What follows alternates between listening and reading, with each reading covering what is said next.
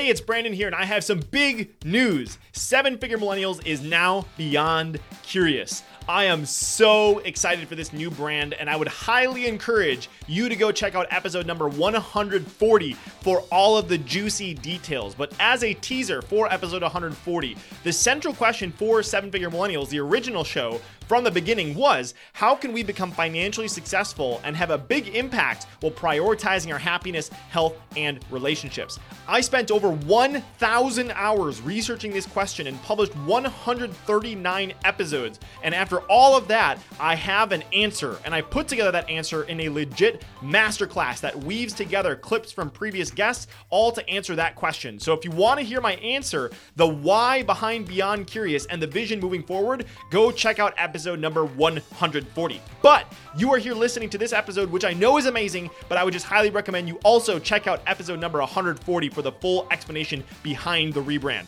All right, here's your episode. If you had to pick between A, making a ton of money, B, being happy, healthy, and surrounded with people you love, or C, making a meaningful impact on the world, which would you choose? The good news is that today we don't have to choose. So the question is, how can entrepreneurs like you and me, who have a vision for our lives and aren't willing to settle for anything less, how can we become financially successful and have a big impact while prioritizing our happiness, health, and relationships?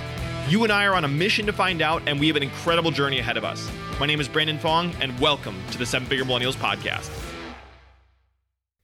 Hello, and welcome back to another episode of the Seven-Figure Millennials podcast, where it is my job to uncover the winning formulas to help you prioritize your happiness, health, and relationships while making your big financial and entrepreneurial dreams a reality. And today's guest is none other than Mr. Joel Weldon. If you're not familiar with Joel, he is literally a living legend in the speaking world. He's a Hall of Fame professional speaker with over 3,000 paid talks. He's personally coached and critiqued well over 10,000 speakers, and he's the creator of the Ultimate Speaking System, which is an online speaking skills system where he condenses his over 46 years of speaking experience. And I asked him to talk to you a little bit about that at the end of the podcast. And for those of you that are listening, you are going to notice how much Joel absolutely loves what he does. And you may be wondering, with all those things that I just mentioned, as a professional speaker and speaking skills coach, how old is this guy? And I actually asked him that question once, and Joel smiled and said, Brandon, let me put it this way, my social security number is 5. So with all jokes aside, Joel is actually 79 years old. And yes, I wanted to bring him on to talk to you about all of his experience as an incredible speaker. But the other reason why I wanted to bring him on is because he truly exemplifies the Seven-Figure Millennials mission. He's always happy and smiling. He's always super energetic and healthy. He's been married for 57 years and has a beautiful family. And of course, he's been incredibly financially successful as well. And in this episode, you are going to learn a ton. But if I were to only pick 3 of my favorite parts, the first would be Joel's story about how he went from literally being mocked for being the world's worst speaker to doing all those incredible things that we talked about before with the over 3,000 paid speeches, coaching over 10,000 people, and becoming a Hall of Fame speaking legend. The second thing was Joel revealed his secret to having the incredible amounts of energy that he has and being healthy enough to water ski at age 79. You heard that correctly. He's still water skiing. It's absolutely incredible. And then the third thing that I thought was incredibly valuable was his story about how he was able to learn from the speaking legends that he looked up to, including the legend Earl Nightingale, and the 3 words that he taught Joel that will help you to determine how much you will make for the rest of your life. All of that and so much more is what we're diving into in this episode. So with all that said, here's Mr. Joel Weldon. All right, greetings everybody. I am here with the man, the myth, the legend, Mr. Joel Weldon. So Joel, welcome to the show. Well, thank you very much, Brandon, and so glad that you've joined us. It's wonderful talking to millennials. Yeah, of course. And it's funny because, we were chatting before, and I realized that when we were in Genius Network together, that I was the youngest member and you were the oldest member. So now we get to kind of share the cumulative wisdom in between those ages. And when we chatted last time, we kind of had we joked and we called it a grandfatherly chat, because you shared so much wisdom, not just in your incredible speaking career, but also in your life. And for everybody listening right now, you're going to find out why Joel is, I believe, to be a shining example of the Seven-Figure Millennials mission. But to start off, Joel, people know that you've done 3,000 paid speeches. You know that you've coached 10,000 people one-on-one. And when we talked last time, you had made a small comment that at 24, you were making $62.50 a week as a carpenter. So if you could start us out at that time in your life and maybe tell us about how you got started on your journey, we'd love to hear that. Well, it was actually 26. I was 26, much older. okay. So we looked up. So according to Wikipedia, and I'm quoting now, a millennial is 24 to 38. So I am the equivalent of 3 millennials. But really, when you think of your life, and if you are a millennial, and I know that on the podcast you can have anybody, but if you are a millennial, you've got a long life ahead of you. And so I'm actually 79 years old, working full-time, no plans to ever stop. And that's what you need to think of. That I know that you want to make a lot of money, but also the other part of this podcast is to have a balanced life. And that's so important. And that's really what Brandon and I talked about. So as you listen to these ideas, think of your experience. If you were my age, looking back at your life in many decades from now, hopefully you will feel you made the right choices, the right decisions, and you wouldn't change anything. And that's literally how I feel at this stage of my life. That as I look back on the relationships, the business, the physical activities, the fun things, the hobbies, the sports, I made the right choices. But everybody is different, so you have to make your own. And I think that's a great question about what was I like when I was a millennial. And at age 26, I was a carpenter in the construction industry, working in New York. Out of Jamaica, Queens was where the contractor's headquarters were. And I lived in Far Rockaway, Queens, in New York, and had no sense of anything that you knew and know now. You know so much more. I didn't have anything figured out. I just was making $62.50 a week, banging nails, digging ditches, working hard. And then at night, I had another job as an architectural draftsman, drawing house plans. And I had a goal. And my wife, Judy, worked at Prentice Hall as an editor. So just picture, 26-year-old. I was married at 21 and Judy was 19. And we're married 57 years now. Incredible. But imagine if you look back at that and thought of what you were like when you were 26. The goal was to make $10,000 a year for both of our incomes in 3 jobs. And we were unclose to that. Now, you probably have made $10,000 in one day. and it took 2 of us to do that with 3 jobs in 1 year. Now, obviously, $1 was worth a lot less than that it is, or it was worth more than it is today in current dollars. But still, I figured out that what I earned per year was the equivalent of about $23,000 in 2020 money, which would not be very much. Brandon, you couldn't do very much on that at your young age. And when I first met Brandon as the youngest member of Genius Network, I told him I have socks older than you. So just picture yourself. There you are, making $62.50 a week, bagging nails, working hard. And a friend comes up to you at a church on a Sunday, and he says, I want you to come work for me. And I said, well, what do you do? He said, we pay people a commission. And I didn't even know what the word commission meant. I said, what is commission? He said, we pay you what you're worth. I didn't like that right away because I didn't think I was worth a lot. What were you worth in your own mind when you were 26? And you might be 26. You might not even be 26 yet, but you have a higher sense of self-worth than I certainly did because I didn't think I could do anything. Matter of fact, I was offered a college scholarship by the golf course that I caddied at, the Inwood Country Club. And in 1959, they made me the caddy of the year because I didn't say anything. I just carried the bags, knew where the ball was, handed the clubs, and members liked that. I didn't talk because I was so shy. And they said they would pay for 4 years of college, any place I can get into, and they'd cover room, book, tuition, everything. I turned it down. I didn't think I was smart enough to go to college. And I went into construction because I was only good at working with my hands, certainly not good at dealing with people. So when this guy offered a job, if you were that kind of guy, you never spoke in high school. I couldn't even lead my Sunday school class in silent prayer. I mean, that's bad. If you were that way and somebody offered you a sales job on a commission, what would you have said? Well, he was so convincing. I said, well, I guess I can look at it. And he got me to quit my job and sell World Book encyclopedias door to door on a commission. So imagine, Brandon, that was you. And you're in New York, a borough of New York City, Queens, going out knocking on doors. And I set a company record. Now, I'd never sold anything before. I was shy and self-conscious. And in the first 4 months, I made 1,200 sales calls and one sale in 4 months. And my commission was $48. And Judy was pregnant with our first daughter at that time. We had no money in savings. We were broke. And I went, and can you imagine how you would feel making 1,200 sales calls and you make one sale? I would hope I would be like getting to know better. what happened?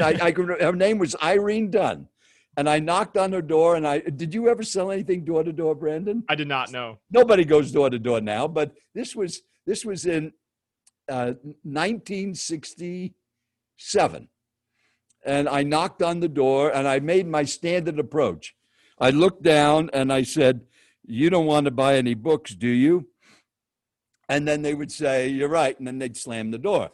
So I knocked on this door in Bayshore, Long Island.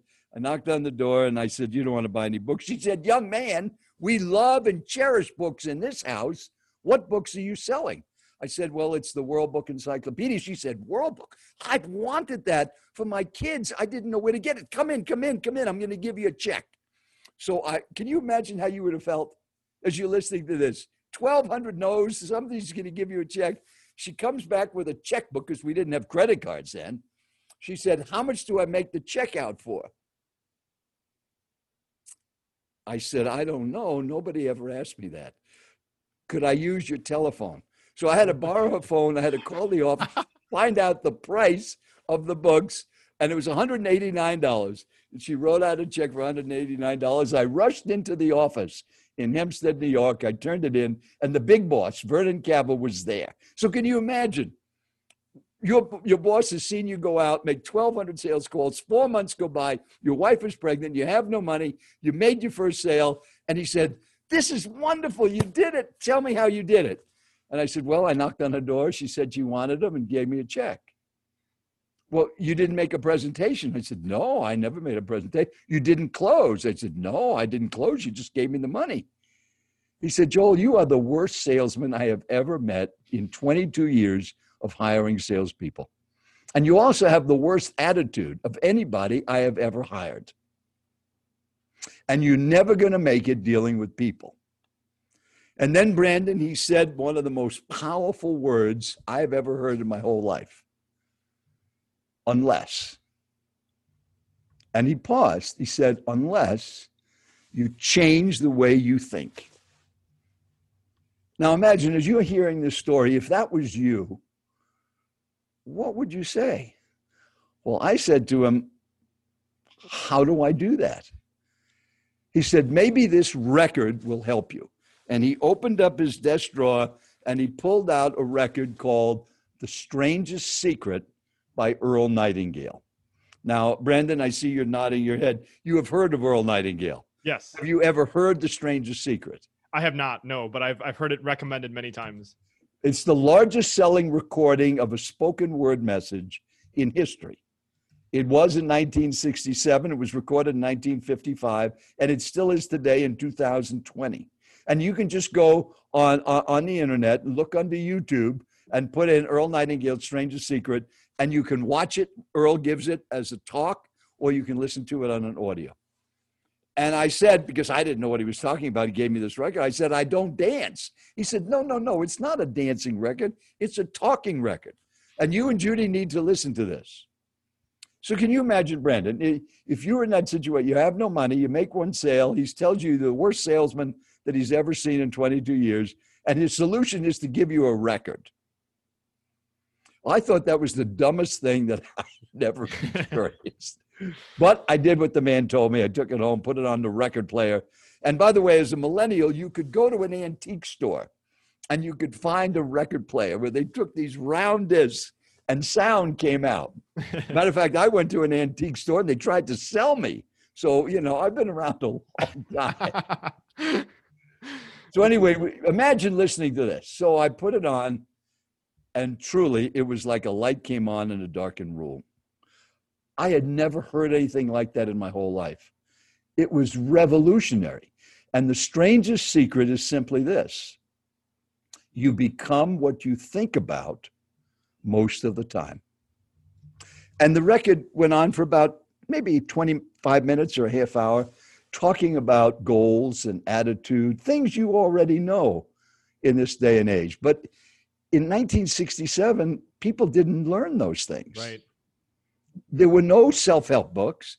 And Earl Nightingale's Strangest Secret started the whole business of learning through listening. Now you can go on Audible, get any kind of book, and listen to it in your car or working out at the gym or in your spare time.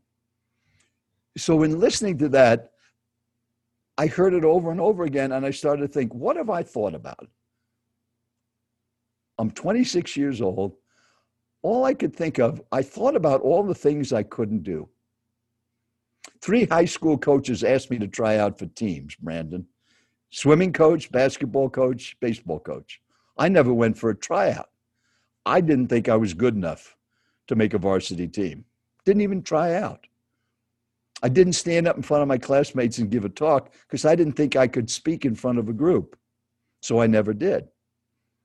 And I realized, listening to that Strangest Secret for a solid week, Judy and I would listen over and over. We'd talk about it and think about the things that he said. And I realized, what if I changed from what I couldn't do to what I could do? What would happen? Now, I don't know your experience growing up if you had a set of encyclopedias, but World Book was very different. It wasn't like an Encyclopedia Britannica that was very technical and detailed. It had beautiful pictures, and it was written in a language you could understand. And when I saw the product, I knew if my mom, as poor as we were, if she had ever seen those books when I was in high school, she would have bought them for me, no matter what it would have cost, because it might have changed my whole attitude to school. I didn't care about anything in school. Nothing was of interest to me except woodworking shop. It was the only thing I liked, and PE. So imagine that was you and you had that kind of experience. So I thought, what if I thought about what I could do? These books are so wonderful. And if my mom had seen them, she would have bought them. And that's what I have the ability to do, is help other mothers get these for their kids. Mm-hmm. So I went out with the same product, same territory, same price, with a whole different mindset. And that first day, in 4 hours, I made 2 sales. I doubled 4 months of production in 4 hours. And I was so excited. I had an old beat up Volkswagen with a crack in the rearview mirror. And I pulled down the rearview mirror and I looked in and I said, I did it. I did it. And then I thought, what did I do? Same product, same territory, same price. A different thought of what I could do. And that was the day my life changed. I imagine there's a day in your life that everything changed for you. It was like a switch, went from negative to positive, from bad to good, to success. Now, if I had had a podcast like this and maybe had heard some of the things that Brandon has brought to you before, that would have been accelerated.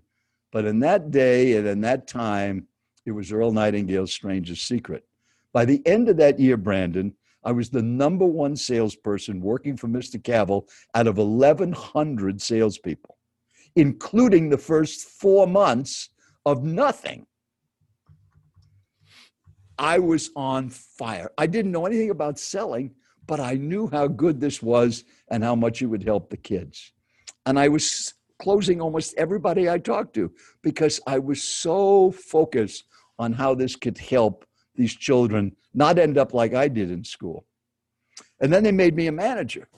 And I was starting to make so much money, not a lot by your standards, not the kind of 7 figures we're talking about. I was making 5 figures and thinking that was pretty good. And we moved to Arizona. because I got scared. I was moving so fast and wanted to kind of slow down. And maybe that's the other thing we should stop and talk about a minute, because part of your being on this podcast is not just about wealth, but it's about your health. It's about your lifestyle. It's about your relationships. And isn't that important, Brandon? Yeah, there's so many things I want to ask you. So thank you for sharing that incredibly powerful story. I did want to ask you about Earl Nightingale, but we can transition into the health aspect of it. So one of the things that struck me as I met Joel for the first time, and so I'll have you tell another story here, but I'll say two comments. If you go on Joel's Facebook right now, you'll see this smiling picture of Mr. Joel Weldon holding up a sign with this ski, and it says 79 passes, slalom ski course, sky skiing nonstop, 39 miles for 1 hour and 51 minutes. So you have Mr. Joel Weldon, 79 years old, doing 79 passes. Absolutely incredible. You're one of the most fit, energetic people I've seen. It's absolutely incredible. So I thought, Joel, a good place to start to maybe talk about this health aspect of what's been so important to you is the date, March 16th, 1981. You want to hear that story? Yeah, that one, or any other places you want to go. Okay. All right. So let's stop that story about Earl Nightingale. And then if you want, we can come back to it, because what happened in moving to Arizona is, and it was on September 4th, 1969, I gave my first talk. Yes. And the guy who came back in the room after it was over to give me feedback said this: "You are the worst speaker I have ever heard in my whole life." And that was turning point number 2. So let's go to Brandon's thing about health and fitness and what happened. Well, I was always in pretty good shape. I was never overweight, but I never really worked out. I went to the gym. I kind of fooled around a little bit, never had a personal trainer, yet I've had one for over 20 years, the same guy, and I work out 3 days a week. And that's the reason I was able to do that water skiing, which was just a few months after I had open heart surgery, which is a whole nother story, because I went to the dentist to get my teeth cleaned and picked up a virus at the dentist that ate my heart valve, and I had to replace it. And 2 months later, I was water skiing. So incredible. It's amazing what you can do when you keep your body in good shape. And that's what you can do at an early age. Start that way. But it starts with what you really eat and drink. That's the beginning. And I think that's what Brandon remembers this story. So picture this. You and I, you're going to be my invisible partner, and you and I are going to go to Miami, Florida, to the Fontainebleau Hotel, where I'm speaking for the IBM Corporation. And after I do a 2-hour presentation, you watch me. You don't come into the bathroom, but I'm in the bathroom, sitting in the bathtub, taking a hot bath, trying to get my energy back because I was spent. I was worn out. And I come out of the bathroom, dry, I get dressed, and then you and I head to the airport because we got a plane back to Phoenix from Miami. Stops in Dallas, continues on to Phoenix. We get on the plane. My ticket says 1A, but since you're invisible, you can come with me and they won't even see you. So we hop on this plane, sit in the first row of first class in seat 1A, and a guy comes and sits in 1B. I don't know who he is. And the plane takes off, and maybe about 45 minutes later, they start serving drinks and the meal and the dinner, because it was a dinner flight. And just as this flight attendant, now this is 1981, way before 9/11, when first class food was really first class. Linen napkins, sharp knives.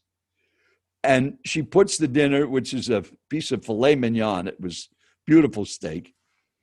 And at that same moment, row 3 is the smoking row. Now, Brandon, you can't conceive in your mind that they had smoking on airplanes. Right. That's crazy. But they had whole smoking sections.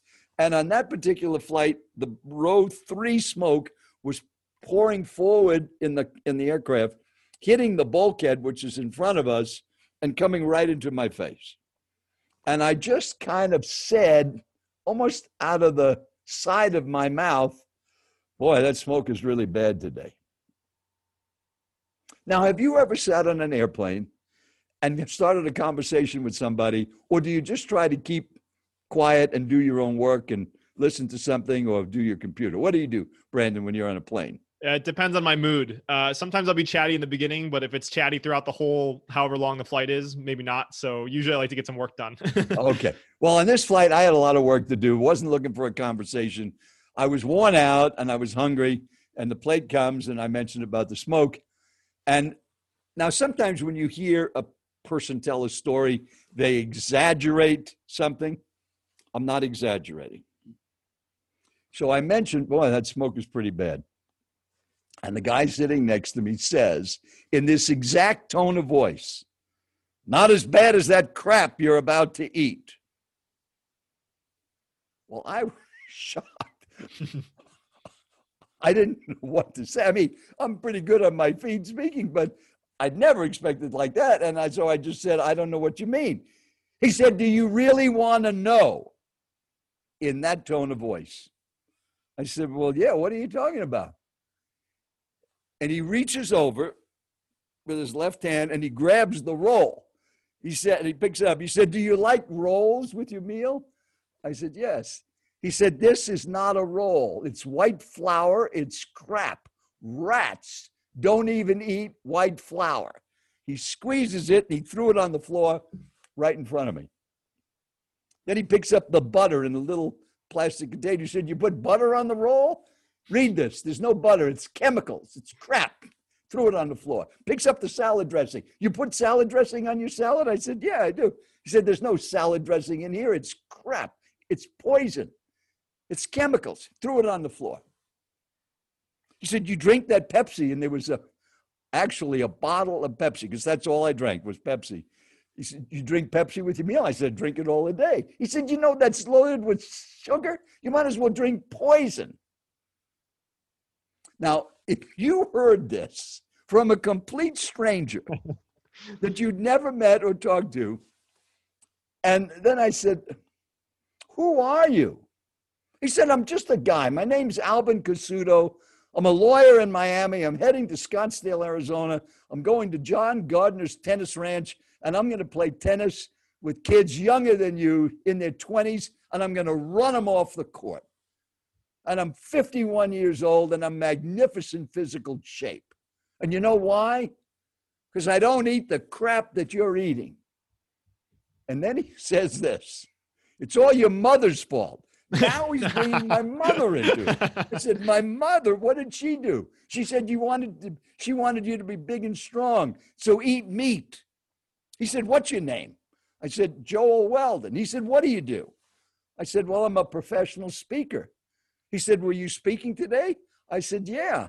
He said, for how long? I said, for 2 hours. He said, who'd you speak to? I said, it was a division of IBM. You spoke for 2 hours. Why do you look so tired? Are you tired? I said, yeah, I feel tired. How do you get tired speaking for 2 hours? You know how you get tired speaking for 2 hours? Because you're drinking Pepsi and you're eating crap. That's why you're tired. I'm not tired.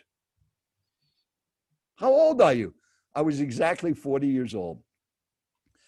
I said, I'm 40 years old. He said, well, you look 40, but he said, you look tired. You shouldn't be tired speaking for 2 hours. Put your hand on my stomach. Now, Brandon, you're sitting on a plane with a complete stranger named Alvin Casuto, and I kind of hesitated. He said, don't worry, I'm married. I just want you to feel my stomach. So I kind of put it was like a steel plate. 6-pack abs. He said, I'm fit. I wasn't always this way, Mr. Weldon. You know why? Because I ate crap. And I've got my food right under the seat. Now, you know, you've sat at a bulkhead seat. You can't put anything in front of you on an airplane. It's got to be in the overhead or under the seat. And he had put a bag under the seat and he pulled it out. He said, here's my dinner. I've got fish in here and I've got fresh vegetables and I have fruit and I have my water. Now, you could bring water on a plane in 1981. And he said, it's your mother's fault. She wanted you to be strong to eat steak like that. What's the biggest, strongest animal you know, Joel? I said, I don't know, an elephant. He said, you ever see an elephant eat a steak? I said, no. He said, you don't need to eat meat to have protein. You need protein, but you can get it from chicken and fish and certain vegetables and beans. That's what you should be eating. And then he points to the big piece of chocolate layer cake that was sitting there. He said, do you like chocolate cake? I said, I love chocolate. He said, do you eat sweets? I said, I eat sweets all day long. He said, that's why you're tired and in the shape you're in. It's poison eating that sugar.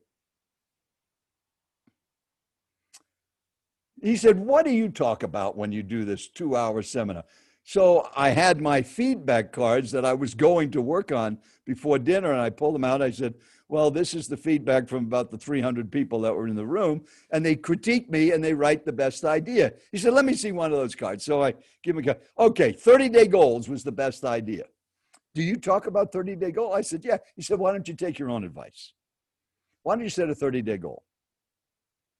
Why don't you set a 30-day goal, drink only water, no sweets, chicken and fish, a little lean meat, fruit and vegetables, and see how you feel.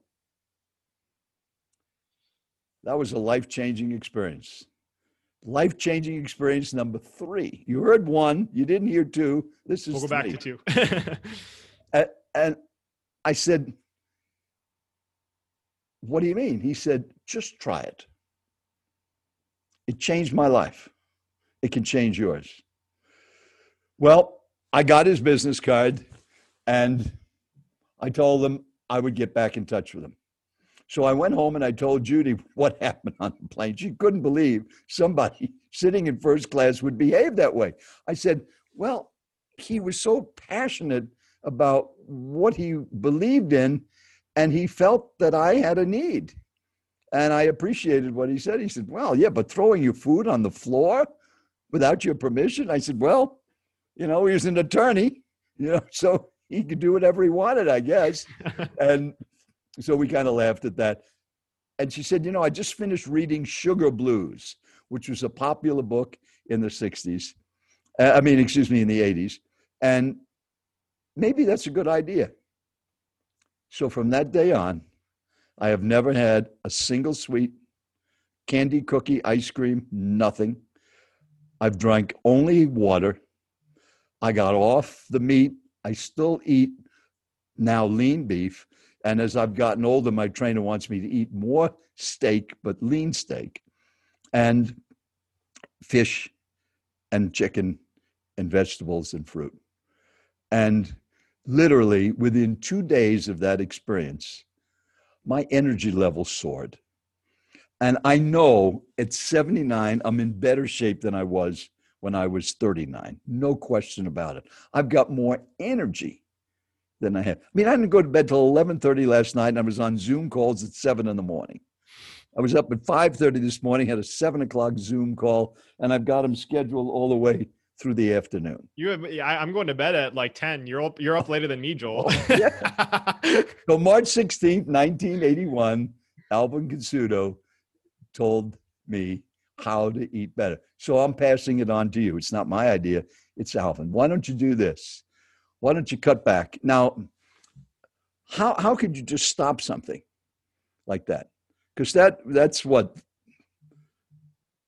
81, that would be 9. That's 39 years ago. 39 years ago. Not once have I been tempted, even thought about, gee, it'd be nice to have ice cream with the family, or nice to have a piece of that apple pie. I would do that. Sunday before church, I'd take my daughters to Baskins and Robbins. to Dunkin' Donuts. Now it's Baskin Robbins, Dunkin' Donuts. To Dunkin' Donuts, loading up on sugar donuts for breakfast. I ate candy all day long. Again, I wasn't fat, but I was taking in the wrong stuff. And I didn't have the energy. And I don't know anything about all the nutritional values, but I know that we hear a lot about the devastating effects of sugar and of drinks that are loaded with sugar. But drinking water, fruit and vegetables, chicken and fish, and of course, daily exercise. And it was life-changing. So since the theme of your podcast is the wealth, but also your health and your well-being.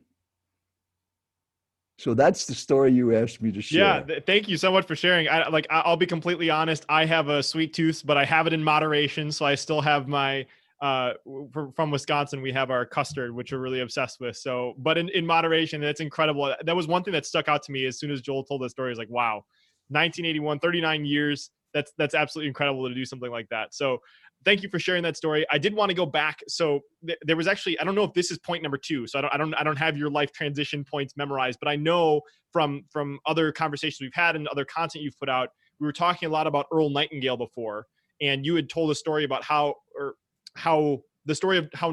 Earl Nightingale told you about how much you were going to make for the rest of your life. Does that have to do with point number 2, or is that a separate No, story? that's different, but we can add that story to your collection. Yeah, please, let's show. add that one. This is your show. We're doing fine on your time. So, all right. Well, since our target audience are these youngsters out there beginning their career as millennials, and obviously you might be older than a millennial. And again, we saw in Wikipedia was 24 to 38 years old. So all of this happened in the beginning part. Well, I was 40 when I had the experience with Alvin Cassuto, but I was 26 when I heard The Strangest Secret. But if you think about this guy, Earl Nightingale, and you should just do a little research on him. It's unfortunate that today a lot of people don't know about him, but he was truly the most listened to voice in America between the 50s and 60s and 70s. He had a daily radio show, which was very fascinating. It was just a couple of minutes and was sponsored all over the country, largest syndicated radio show. And he retired very early in life and spent his life really reading and researching and then recording some of these ideas. And I wrote him a thank you note about The Strangest Secret and how it had changed my life. And he responded. I was also a distributor for his cassette programs. And this Strangest Secret, I mentioned earlier, Brandon, that it started the learning by listening industry. And it began with a program called Lead the Field. And Lead the Field took the Strangest Secret principles, broke it into 12 steps, and he recorded 12 about 15-minute messages on 6 audio cassettes, recorded both sides. And in 1971, I became a distributor for those cassette programs because I figured it would change so many people's lives to hear these ideas. They sold for $175 for 6 cassettes. And unfortunately, in 1971, people didn't have cassette recorders. So I had to buy a cassette recorder for $24 at a local retail store to put with the 6 cassettes when I sold them for $175. And I started to do very well when I had a guy tell me, you need to call on successful people, not people who need help. People who need help don't have any money. Successful people have money, but they need reminding of what Earl said.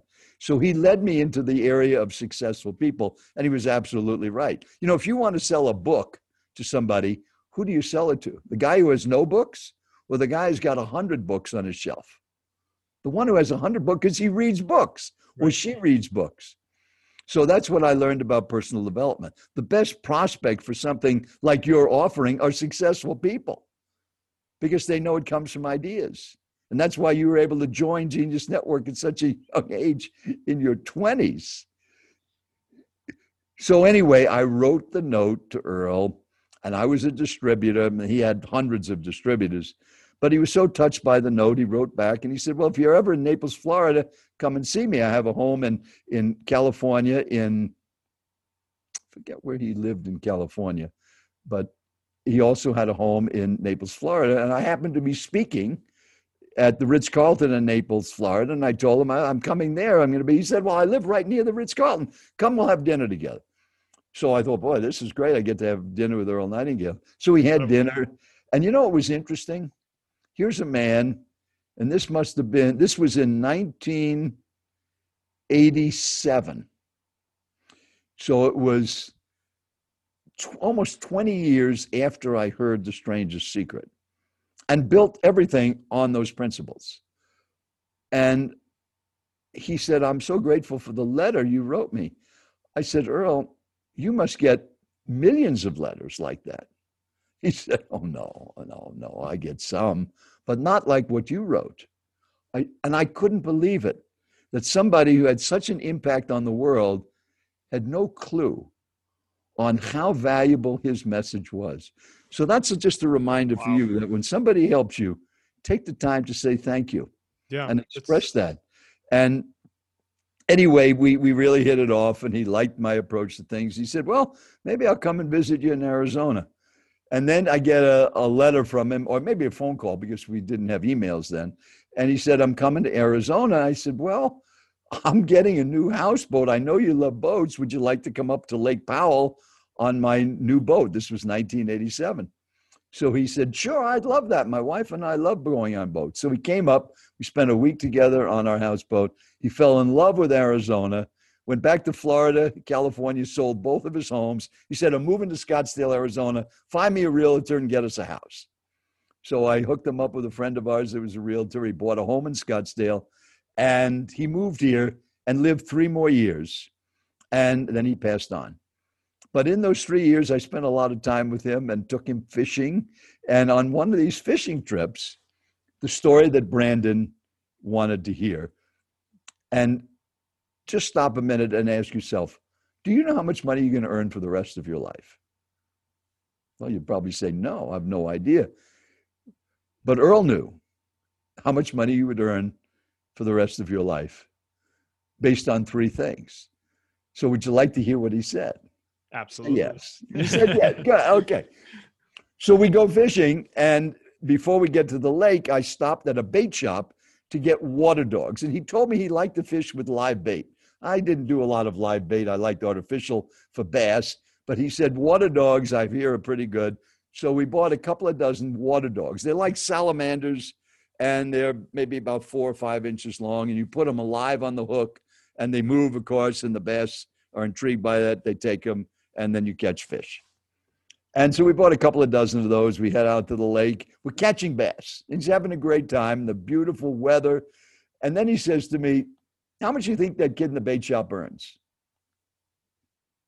Just out of the blue, right in the middle of nothing, he says that. I said, I don't have a clue. He said, probably minimum wage.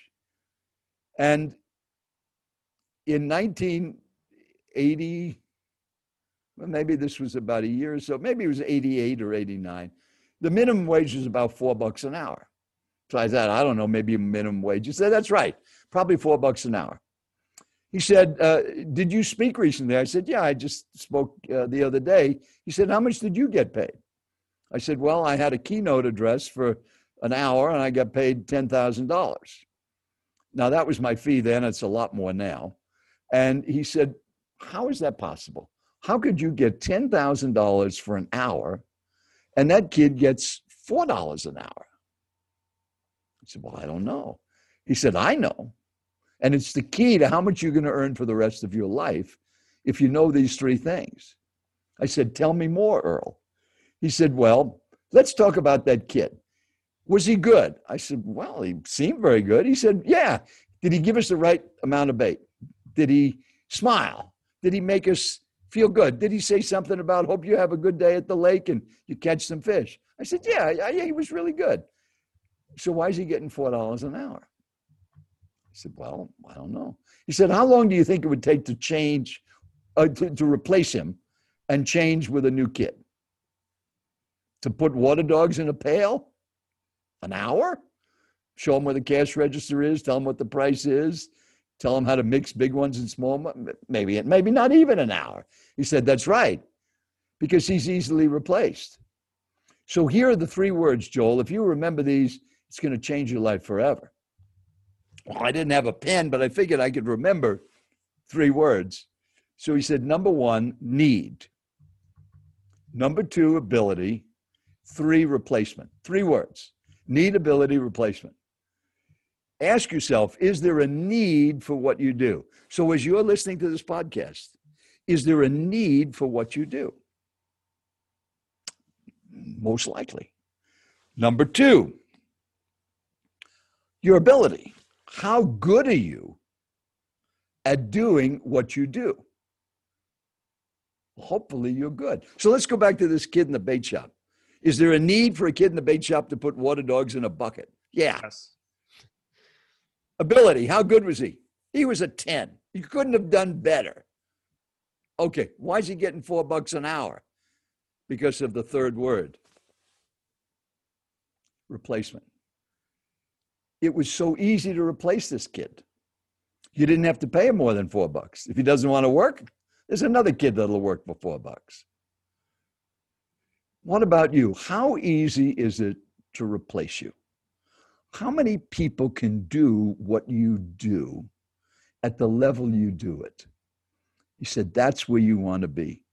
So if we go into modern day, like 2019, Tom Brady. I love Tom Brady. And I know a lot of people don't like him. They think he's arrogant. He's won too many Super Bowls.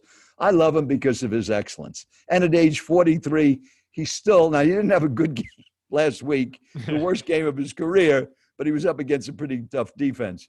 But Tom Brady made $20 million the last year at the New England Patriots. Why did he get $20 million a year for throwing a football around or handing it off? Because nobody in the NFL is better at doing it than he is. Now, there are other people that make in the 20 millions and stuff. Not very many. Is there a need for quarterbacks? Yeah, they need quarterbacks. How good is Brady? 6 Super Bowls, more Super Bowl records than any other football player. Pretty good ability. How easy is it to replace him? Look at what is happening now with the New England Patriots without Tom Brady. They couldn't replace him. They're not doing very well at all. And that's why he has earned the money that he's earned. So what about you? Are you doing something where there's a need? How good are you at getting at it? How good are you at what you're doing? And are you getting better? And then 3, could anybody do what you do? So think about this. There's a guy who is in the Guinness Book of Records that nobody has ever been able to beat in 21 years. He's held the world record of balancing a milk bottle on his head and walking 81 miles without it falling off. You look in the Guinness Book of Records. I'm going to take him up on that, Joel. Say that again? Said I'm going to take him up on that. I think I'm going to make a shift. I'm done with this podcast. I'm going to go maybe you might not when you hear the rest of the story about this guy. Because how much do you think he earned last year? Nobody in the world has been able to do what he's done for over 2 decades. How much do you think he made last year? Yes, close to nothing. Nothing. Why? Nobody needs a guy to walk with a milk bottle in his head for 81 miles. He spent his whole career learning to do something nobody needs. Now, it is a true story about the guy with the milk bottle. He's done other things, and he's one of those freaks of nature that has, I don't know, maybe 100 things in the Guinness Book of Records he's done that nobody else has done. But he sure doesn't make the kind of money that you can make if you get so good at what you're doing that very few people can replace you. That's incredible. Well, I think that also dovetails very, very nice into another thing that I wanted to ask you about, how you began to develop your skill sets and what you do and how you've become so irreplaceable in the speaking world. And again, I'm just going to keep tossing out these stories, and I'm hoping that I'm going to land on the number 2, but we'll make sure to get to number 2 very clearly. But another story I wanted to make sure you taught that I thought was so valuable is the story of the first paid speech that you gave when you were 28, when you joined Toastmasters, and how you got started with speaking. Because now we know your journey from the carpenter to selling, and we know that the health component. Now I think this is the part where we talk about where you transition into the speaking world. Well, that's number 2. Yes, I got it. You hit it. You hit it. So I told you it was September 4th, 1969. I was giving my first presentation. And after it was over, as I said earlier, a guy came back, asked if I wanted feedback. And by the way, when anybody asks if you'd like feedback, now experience has taught me it's probably not going to be very good. And you definitely want to say yes, because you need to hear the good, the bad, and the ugly. Mm-hmm. The good is wonderful, but you need to hear the bad and the ugly. I didn't think it would get that ugly, but I said, sure, I love your feedback. And that's when he looked at me, and he was much older than I was, because I was exactly, let's see, if I was 1969, I was 28 years old, 28 years old. And I would have been a millennial. But they didn't have those words in those days. You know what they called us then when you were 28? No idea. Kids. Okay. So he said, you're the worst speaker I have ever heard. And I just started to cry. And then he yelled at me. He said, stop crying, Joel. You're not a baby. I'm going to fix you. And I said, what do you mean? He said, just stop crying. Wipe your tears away. It's fixable. You're going to join Toastmasters with me. Next Tuesday morning, you're going to come to the Tempe Toastmasters, and we're going to fix you. We're going to teach you how to speak, because speaking is a learned skill.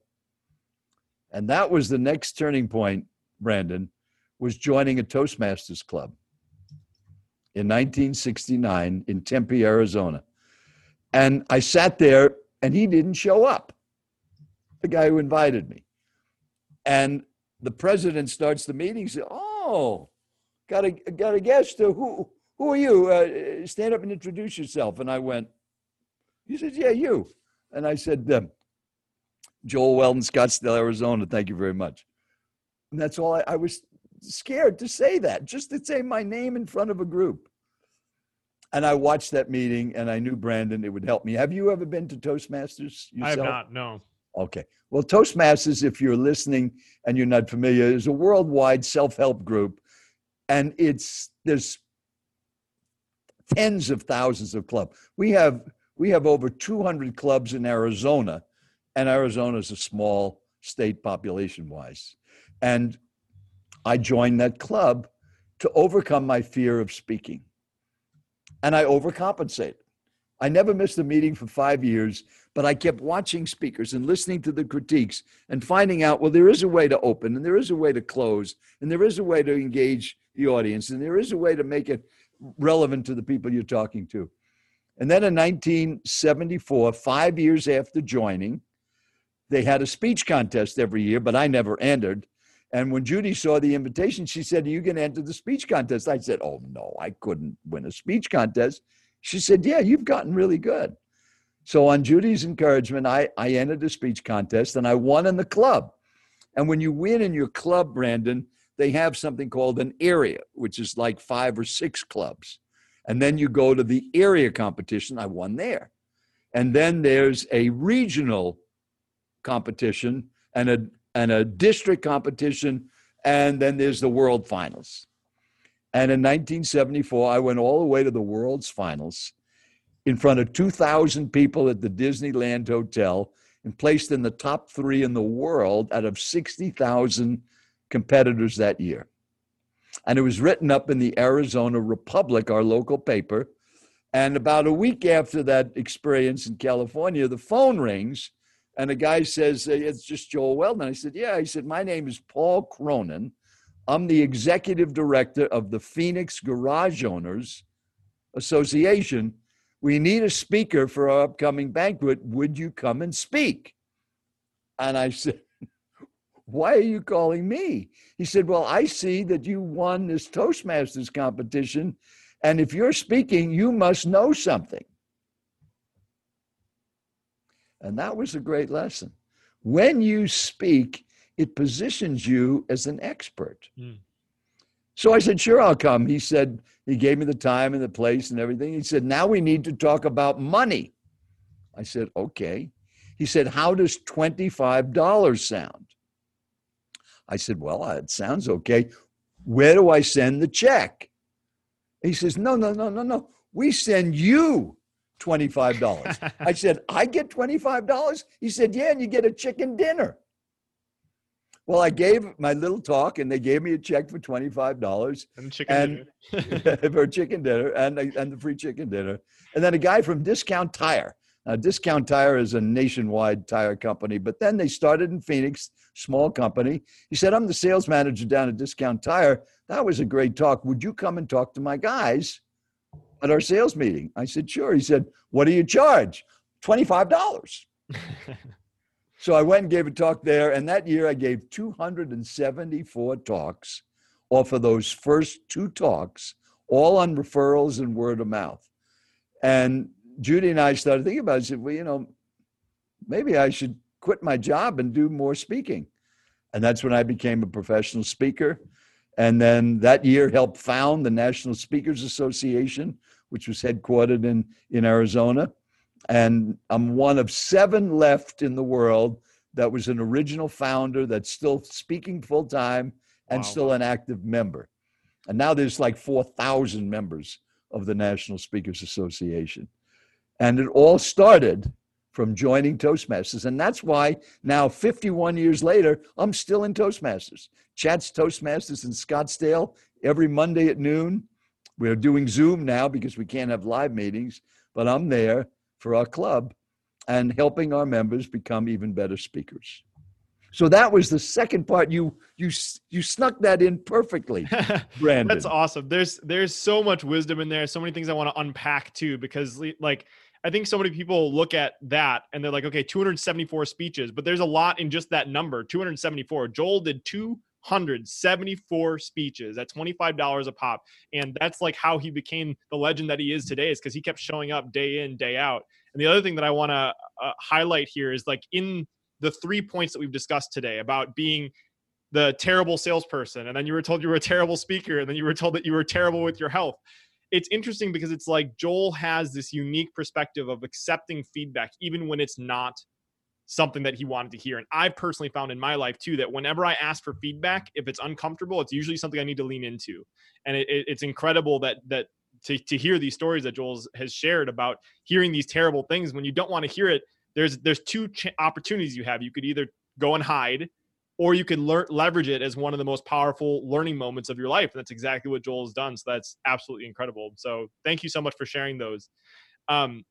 Another thing that I wanted, now you've mentioned Judy multiple times. You mentioned in the beginning, you've been married for 57 years. So I feel like I'd be missing out if I didn't ask on the keys to a successful relationship of 57 years and of her being an incredible partner and supporter of you as you've went through this incredible journey of yours. Well, it's just 5 words. Now, if any of you listening are married or you have a relationship, here's all you need to say. Why don't you ask me what the 5 words are? What are the 5 words, Joel? You're right, dear. Yes, you're right. Yes, you are right, dear. Yeah. Yes, you are right, dear. That's it. And you got to have the same values. And that's what is important. Judy was 15 and I was 17 when we met in our church Sunday school. And we've been together ever since. And we had the same values. We wanted the same things. We did the things together. So the activities that I did, it was not with a bunch of guys. It was always with Judy. And then when we had children, it was always with the family. And family comes first. And we don't have a big family. We have an immediate family of 10 people. So I have 2 daughters and a wife. That's 4 of us. And they have husbands. That's 6. And then there are 4 grandchildren. That's 10. And we talk all the time. We see each other. 3 of the grandchildren are out of state. And one's at Annapolis. One's in St. Louis. And one is just moved to North Dakota or Wyoming. I forget because they just got there. But they're all terrific young people. And they're going to be extremely successful at what they do. And as a matter of fact, my youngest grandson, Barrett, who's at Annapolis, when he got accepted, and they only accepted 8% of the applicants that year. And the admission officer who told him he was accepted said, and one of the reasons was his speaking ability. So all of those wonder where you kids, get that from. Not you. They got it from Toastmasters. So we arranged that when they were in elementary school, at our local elementary school, all 3 of them went to the same school. There was a Toastmasters program by a volunteer from our club that would go in and talk, called the Youth Leadership Program, teaching them how to speak. And this was in 4th, 5th, and 6th grade. So those 3 kids learned to speak in elementary school, have no fear of it today, and are highly successful at it. And Barrett, particularly now at Annapolis and going to be a naval officer, that skill is going to be just priceless. That goes back to Earl, your ability to do what you do. Mm-hmm. So he's way ahead of the curve on speaking ability. And whatever you do, you're going to have to communicate to other people. Yeah. It's an incredible first principle skill. Like I truly believe that copywriting and speaking, if you can add those on top of anything that you do, you immediately multiply the results you can get in almost every area of your life. So if you're looking at what Joel was talking about earlier with the 3 things that he learned from Earl Nightingale, if you want to become that kind of person that can't be replaced, adding that in addition to what you already do, it just will make you incredibly valuable. Joel, I want to highlight, I know it's probably when people ask, I'm sure that's not a question you get asked all the time, is what are the secrets of marriage after 57 years? And you say, yes, you're right, dear. But the thing that I am really curious to ask, let me ask you this first. Have you seen The Greatest Showman, the movie? Yes. Okay, so there's that song, A Million Dreams. It's probably like my favorite song, and it relates so much to, for those who are listening that haven't seen The Greatest Showman, first of all, I would highly recommend that you watch it. But it's about this guy named P.T. Barnum, who that was Hugh Jackman, right? Yes, Hugh Jackman. Yep, yeah. Hugh Jackman. And he created the circus. And so it's this crazy story of him with his wife and having this dream to create the circus. It's an incredible entrepreneurial journey. And in A Million Dreams, he just talks about how he has all these million dreams and his wife is just going along and supporting him. And it's just like incredibly beautiful. I cry when I listen to that song. It's crazy. But you've talked about all this time, Judy's been there supporting you, even when you were selling and you were making the transition from carpentry to selling. What are those conversations like? Like how do you guys deal with those times of uncertainty, or how did you deal with those times of uncertainty when you were making scary moves as you in your beginning years as an entrepreneur? Well, I mentioned that we were 15 and 17 when we met, and I could never figure out in the beginning why she even went out with me, because she was beautiful and smart, and I didn't think I was good looking or smart, and but she saw potential. She saw everything that I couldn't see in myself, because I was always the same person. And I think as you listen to this, if you think back to your life and the success that you've had, it was always there. But maybe it took a mentor or an Earl Nightingale Stranger's Secret or a person telling you the worst speaker that they've ever heard to bring it out, or a man throwing you food on the floor on an airplane, yelling at you and telling you you're eating crap to get you to up your game in that area. And I think that's what has given us these 57 years, that she always knew I could do the things that I didn't think I could do. And she had the confidence in it. So in those days, once we were married, wives didn't work. They didn't have their own career. Their life was really spent raising the children and taking care of their husbands. And that's what she did. And yet she was very active in church and led a youth group and had a large number of people involved in that. And of course, worked in our business. Once our daughters grew, she took over the business and ran it for many years, over 30 years. And she was the go-to person with all of the money and investments. She did all of that. All I did was speak and prepare for speaking or coaching people. So I think you need to have the common values. And we've heard that expression, the opposites attract. Maybe they do attract, but I don't know how good that makes for a relationship when you're opposite. And since we just had an election, I mean, if one is a Democrat and one is a Republican, one is a spender, one is a saver, one is an extrovert, one is an introvert. If everything is the opposite, then what do you have in common? So when it came to what was really important in our lives, our values, our religious beliefs, our attitudes towards things, we had the same values. And I think that's why it lasted as a long relationship. That's so beautiful. And it's funny. The other thing, one of my favorite quotes, and you're very familiar with this, and I got it from Joe Polish, but it's up on the wall. I think there's an artwork for it, but it's like, you can't read the label from inside the jar. And I think it's like, when you have a partner that shares the right values and loves you the right way, but is willing to give you feedback from another perspective, is just incredibly valuable. So there was I had another interview with Jules Duncan, and that was another thing that came up as a very important part of a relationship, is having somebody that supports you, but is willing to give you feedback from that external perspective from a loving way. So that's awesome.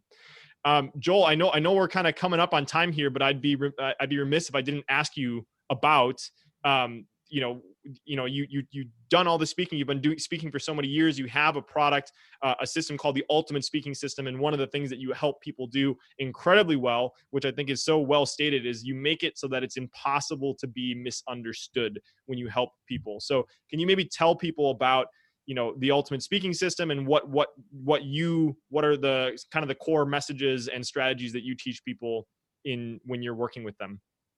Well, that's a great question. The last part is the most important. What are the core values of the system? Just like we were talking about in relationship, it really is based on your core values. And the same thing with your podcast. What are the core values of this podcast? What is it? You were very clear on that. And the same thing with our Ultimate Speaking System.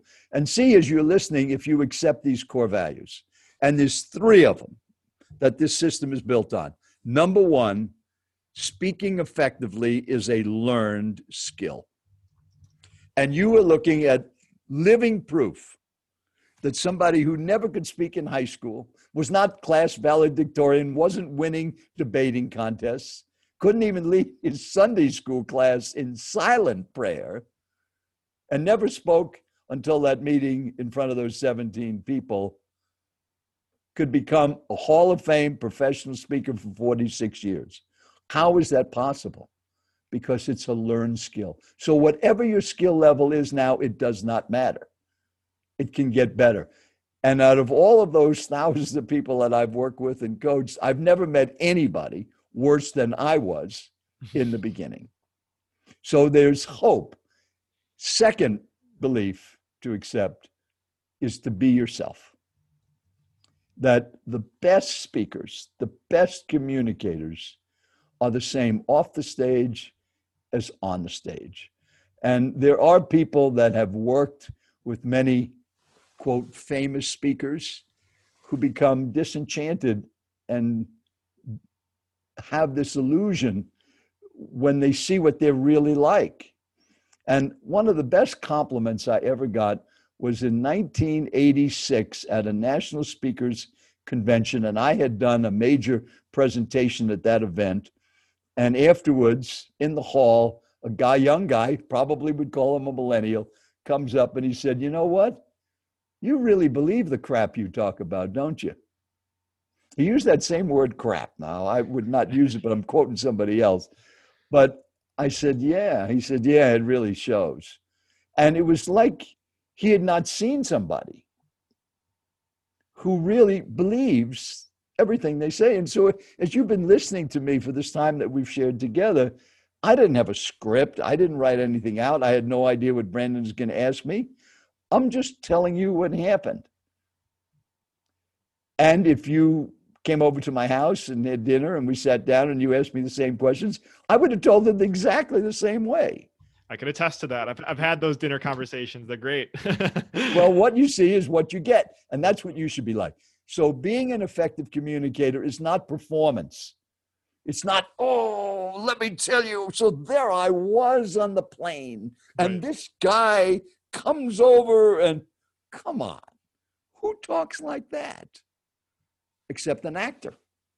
And speaking is not acting. Mm-hmm. It's connecting. It's being congruent. It's being who you are. And in our system, if you have things that can distract, an accent, you're dull, boring, and monotone. Keep speaking dull, boring, and monotone. Just set it up the right way. I had a client, his name was Boring Bob, and the CEO of the company said, you got to help our CFO. We call him Boring Bob. He's got to talk at the national sales meeting. Everybody falls asleep. Fix him. So he said, go meet with him. So I met with him. This guy was really boring. And if you looked up boring, his picture would probably be in the dictionary or the encyclopedia. He was that boring. So he said, so you're going to fix me? I said, no, I'm not going to fix you. I said, let's just fix the presentation. He said, what do you mean? I said, you got to speak every year at the meeting. You got to give them the numbers. You're the chief financial officer. Nobody knows what you know, but you're boring. He said, yeah, I'm boring. I said, that's what you do. Don't change anything. We're just going to change the intro. So I'd like you to have a different opening when you start, and then we're going to change what the CEO says before he brings you up. He said, that's all you want me to do? I can do that. So the introduction I wrote for the CEO basically gave his background and said, now he's going to talk for an hour. He gives us annual report every year at our national sales meeting. Everybody falls asleep because we call him Boring Bob, and he went into how boring he was. So we've got to change the rules a little bit. So here's what we're going to do. If the person next to you starts to fall asleep, it is your job to wake them up. Now, for those of you in the front row, and again, this is live me, he looks at the front row. He said, for those of you in the front row, if Bob falls asleep while he's speaking, it's your job to run up on stage and wake him up. Well, by this time, the audience is roaring in laughter.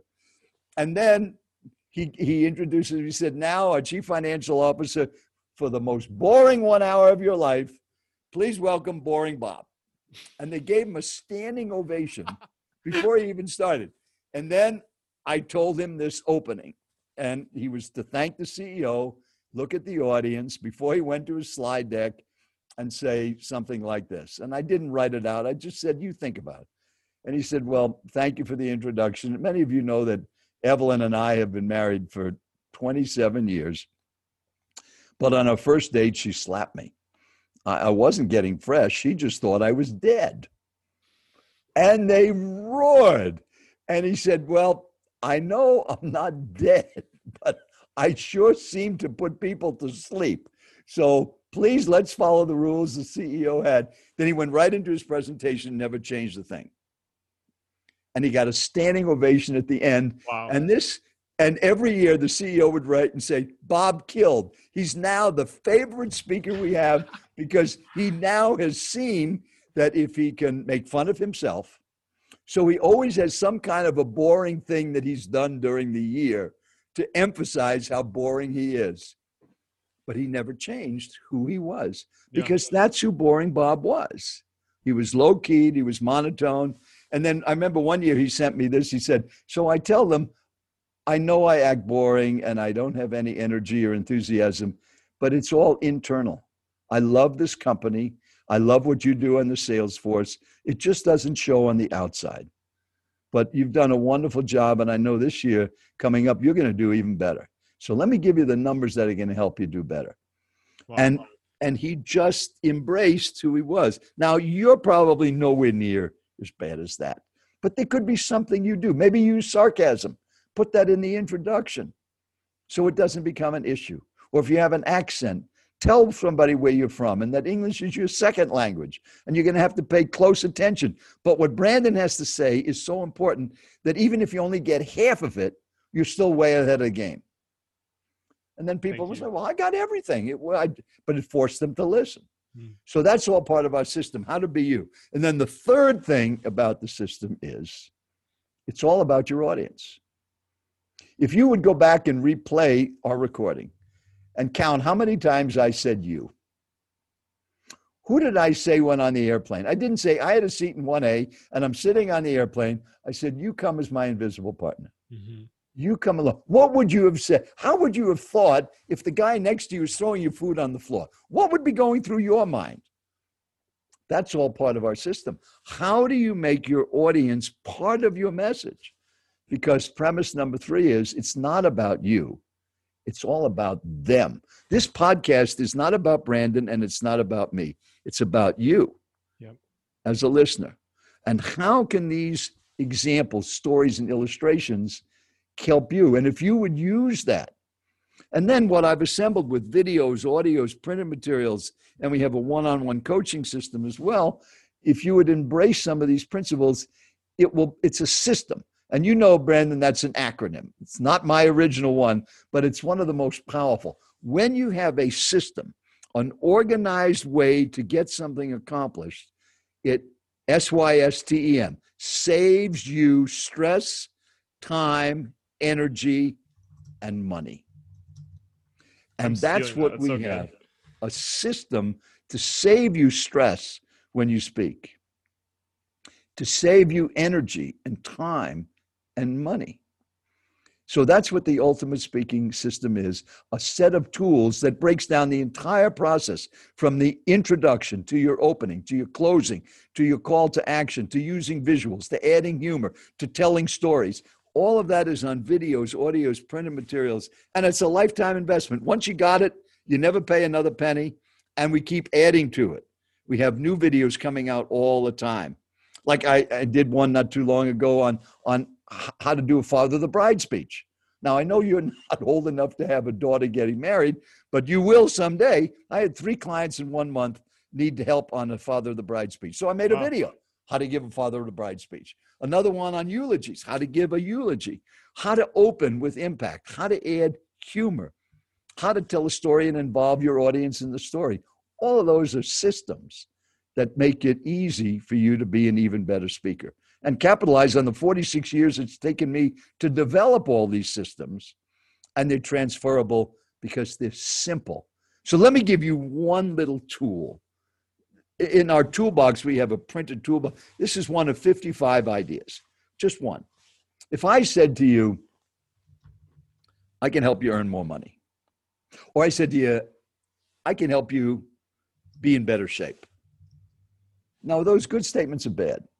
Well, look at the first one. I can help you earn more money, because you're probably not doing very well now. I can help you get in better shape, because I don't think you're in good shape. One 4-letter word in front of more or better changes everything. Even. I can help you earn even more money.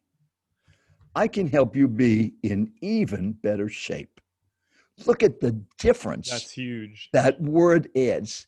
Now, how long did it take you to learn that system? 1 minute. How long is it going to take you to remember that? You got it. Yep. And if you look at your writings, anytime the word more or better comes in, drop in even and look at the difference it's going to make. So that's a tool. And when I share all of these tools and systems with people, I say, well, that's so simple. How come I didn't think about it?